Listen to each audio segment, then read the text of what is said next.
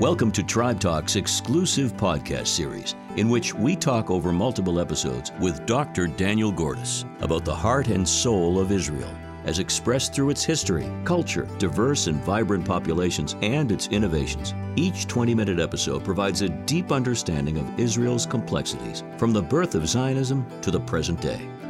Dr. Gordis, Senior Vice President and Koret Distinguished Fellow at Shalem College in Israel, is the author of more than 10 books and is a widely read columnist in Israel and American media. TribeTalk.org is an information and resource hub for Jewish young adults. It's uniquely designed to give students the tools they need to wisely choose colleges and to address anti-Semitism and feel empowered in their Jewish identity from before they go off to college and through their college years and beyond. And now, Dr. Gordis. When we last spoke about the Israeli-Palestinian conflict, we ended our discussion with the First Intifada, the Madrid Conference, the Oslo Accords, and then, of course, tragically, the assassination of Prime Minister Yitzhak Rabin in November of 1995. Eventually, after a series of transitions in the prime ministership, Ehud Barak is going to run for prime minister in 1998, 1999, and he's actually going to defeat Benjamin Netanyahu. Netanyahu will obviously win many times after that, but Netanyahu loses at that point.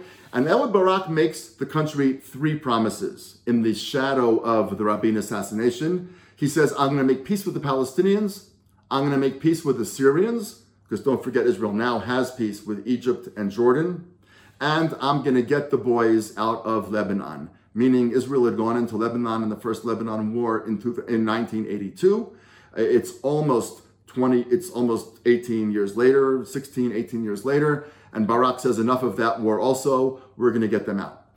His attempts to negotiate with Damascus, Syria, go nowhere very fast. We don't have time right now to go into what exactly they break up over, but it's very clear to him that he's actually not going to be able to make a peace deal with Syria, so he puts that aside. And he does actually pull the army out of southern Lebanon in 2000. In about May of 2000, the boys come home, as they say. And Israelis watched this with rapt attention. And they understood that the kids who were coming out of Lebanon, i.e. the soldiers who were coming out of Lebanon, were basically being born when Israel first went in. And there were all these unbelievably famous videos of Israeli kids, 18, 19, 20 years old, on the back of these trucks loaded with soldiers on their cell phones, saying, Ima ani babayit, Mom, I'm finally home, as they crossed the border and came in. And there was a tremendous sense of relief that war was finally over. There was also a tremendous amount of critique that Barak, who had once been the chief of staff of the Israeli army, pulled Israel out so quickly, leaving behind material and all kinds of other stuff, and leaving southern Lebanon unprotected. But that is a separate issue which we can't go into too much right now. And then the next issue really becomes, can I negotiate, says Barak, a deal with the Palestinians? Can I pick up with Arafat where Rabin left off? And by now, Bill Clinton is the president of the United States. Israelis trust Clinton. They understand that he cares deeply about the Jewish state. He had come to Rabin's funeral and had actually become choked up at the funeral when he said that very famous phrase, Shalom Chaver, goodbye, my friend. It was really very clear to Israelis that Clinton loved Israel. It wasn't that he was going to do what Israel wanted, but here was a fair broker, many Israelis felt. And here was Barak, who was a prime minister from the left, but also a security man, so they felt that they could trust him. And Clinton, as had happened before, invited the Israelis and the Palestinians to go to Camp David, and they go to Camp David in the summer of 2000. Now, the exact content of what happened in Camp David is, first of all, very complex. So again, we can't go into it. And some of it's not actually known to the public. But people like Dennis Ross, who are accomplished American diplomats, say that Ehud Barak made Yasser Arafat a very serious offer of land and statehood in exchange for the end of the conflict. Now, obviously, the map was not going to be the map that Yasser Arafat wanted. That's not how negotiations work. One side puts out an offer, the other side counters, the first side counters. That's how negotiations work. So it's not surprising that whatever map Barak offered Arafat, and we don't really know for sure what map, most of us don't know for sure what map that was. It's not surprising that it wasn't exactly the map that Arafat wanted. But Arafat essentially leaves Camp David. The negotiations fall apart after a number of very intensive days with Israelis watching TV every night to see, is it happening, is it happening, is it happening? Arafat comes back having stormed out, and Barak comes back to Israel a very wounded political animal because he has put a lot on the table. He's made it clear we're willing to give up this and that and the other thing. And once you've offered it once, it's very hard to say in the future, no, that we're not offering again. So he's put a lot on the table that Israelis think he's basically given up already, and he's got nothing to show for it. That's in the middle of the summer of 2000. And by the fall, the September more or less of 2000, begins the Second Intifada. The Second Intifada will last a little bit more than 4 years. It'll last until January 2005.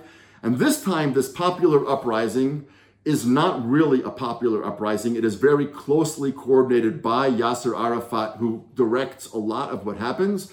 And this time, it's not directed mostly at IDF soldiers. It's not directed at the security forces. It is intended to kill Israeli civilians, and that it does.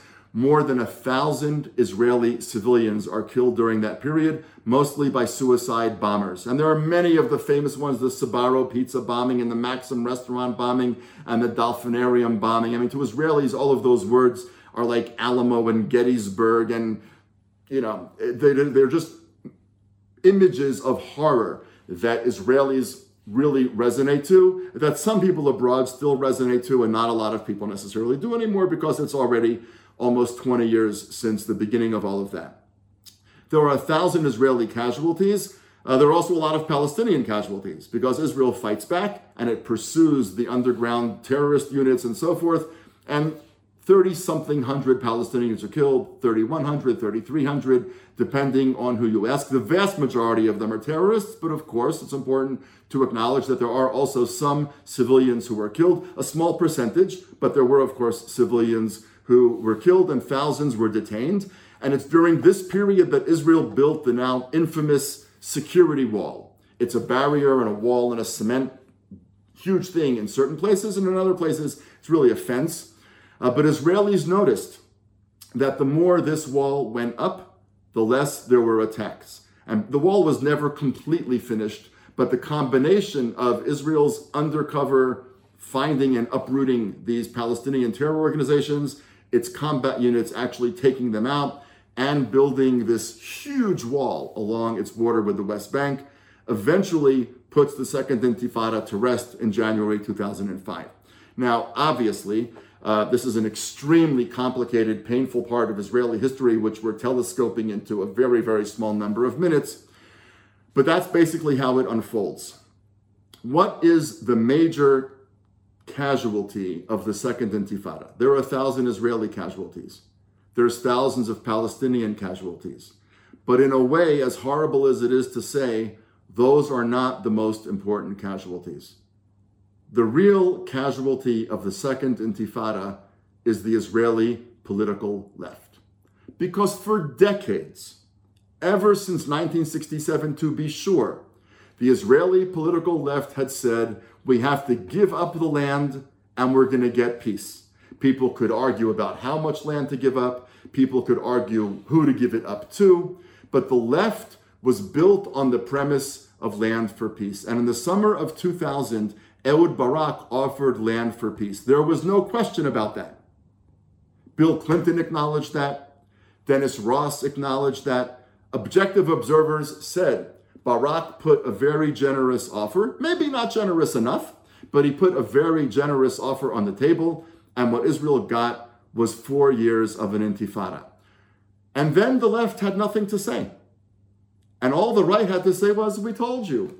We told you Madrid was a bad idea. We told you Oslo was a bad idea. We told you that all of these things were a bad idea, and you didn't listen to us.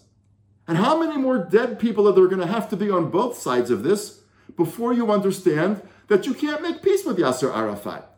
You can't make peace with the Palestinian Authority. The Arabs have not yet agreed to our being here. It's time to stop deluding ourselves. And to that, the Israeli left really had nothing to say. And the Israeli left to this very day really has nothing to say in response to that. And that's why there's really no Israeli left anymore. And if we were to have elections right now in the summer of 2020, polls show that it's very possible that the Labor Party, Israel's founding party, David Ben-Gurion, Golda Meir, Moshe Dayan, Yitzhak Rabin, all those people, the party that ruled Israel with an iron fist for 29 years until Menachem Begin won in 1977, the Labor Party might not actually make it into the Knesset at all. Israel has a right. Israel has a bit of a center. In terms of political power, Israel doesn't even have a left anymore. And the reason Israel doesn't have a left is because the left was killed in the Intifada. And people like to say in the world, Israel's moving rightwards. Well, there was a way in which that's actually true. Israel's right-wing parties do get a much bigger percentage of the electorate than they used to. But the question is why? One of the reasons is, as we said, the left was killed. And the other reason, of course, is that young Israeli voters came of age during that Intifada. If they were 4, 5, 6, 8, they went to bed hearing sirens. They woke up in the morning watching their parents weeping over the morning news. They watched over 4 long years how kids in elementary schools were trained what to do if there's a terrorist attack. And they grew up terrified of and often hating the people who would do that to them. And now they vote. And it's really not all that surprising that they vote the way that they do. Yasser Arafat dies in 2004 in France. He is succeeded by Mahmoud Abbas, who takes over the leadership of the Palestinian Authority. Abbas is still the head of the Palestinian Authority today. He was elected in 2005 for a 4-year term, so he should have had a run for re-election in 2009. He's never called an election since 2005, so he is essentially in the 15th year of a 4-year term. And I say that not to be funny, but to point out that Israelis say also, by the way, the hope for democracy? I mean, who are we kidding? The Zionist Congresses in 1897 and 1898 were democratic.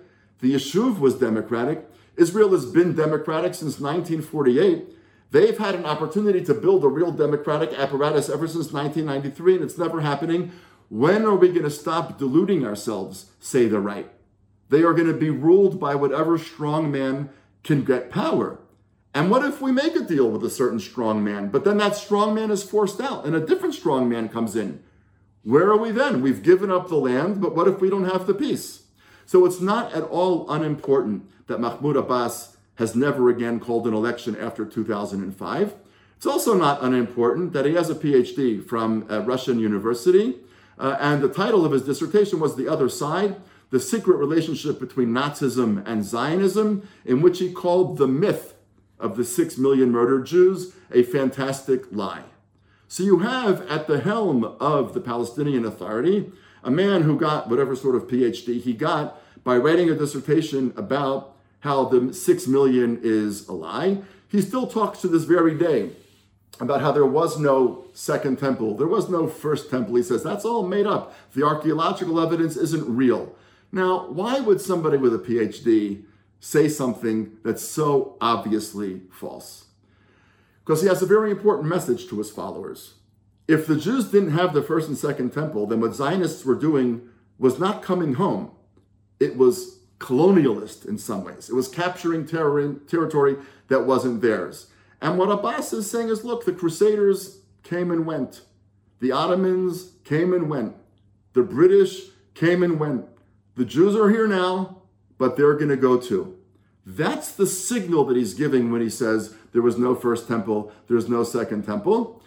Ehud Olmert will eventually become prime minister in Israel, and in 2008, he will make another offer to Abbas, a peace offer, and he gives him a map. And he makes an offer, and Abbas does not even bother responding to the offer. Abbas admits years later that he just never bothered responding to the offer for reasons that one can only imagine.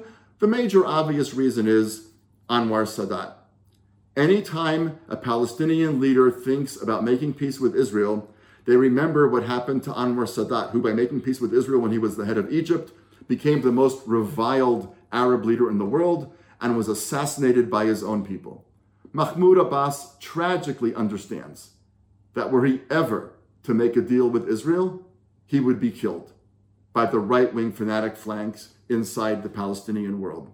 And that is just a tragic, heartbreaking reality which Israel is up against.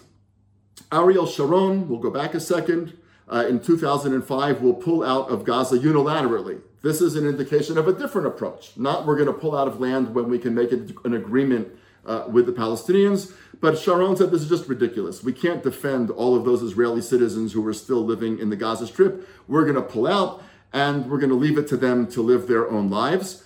But then, of course, Hamas gets elected. And Hamas begins to build a huge arsenal of rockets, which it then fires at Israel. So the Palestinians in Gaza, who could have built a democratic regime or could have appointed a regime that would have negotiated with Israel, instead essentially elected Hamas, which has been at war with Israel ever since. And if one wants to ask, well, if Israel pulled out of Gaza, why does it still have a blockade of Gaza? For a very simple reason, because they fire hundreds and sometimes thousands of rockets at Israel, and they use the cement that goes into Gaza to build hospitals and schools. They use that cement for digging tunnels inside Israel. And Israel understands, again, tragically, that if the blockade on Gaza were to be lifted, they would bring in more sophisticated weaponry. They would bring in more sophisticated explosives. They would do all sorts of things that now they can't do that would endanger Israelis. But where does that bring us? It actually brings us back to 1923. It brings us right back to what Jabotinsky said a long time before there was even a Jewish state. And Jabotinsky said is what you need is an iron wall. You need a wall that is so hard and so unmovable that eventually, he says, when they understand that there's no getting rid of us, then he said there'll be a moderate leadership that will come to the head, and that moderate leadership will accept our being here, and they'll negotiate something with us. Right now in 2020, who runs the two various Palestinian entities? In Gaza, it's Hamas, and in the West Bank, it's Abbas, who denies the Holocaust, who says that the Jews were never here before, and who's been unwilling to acknowledge or respond to any of the peace deals that have been offered to him, one more of which we'll come back to in a little while. What would happen if that moderate Palestinian leadership arose? Are there still enough Israelis willing to make a deal for that kind of a treaty to pass on the Israeli side? I personally think that there are. What worries me is that we're never going to get the chance to find out. Thank you for joining us. We encourage you to listen to the next podcast in this series with Dr. Gordis and remind you to visit our website, tribetalk.org, for more resources.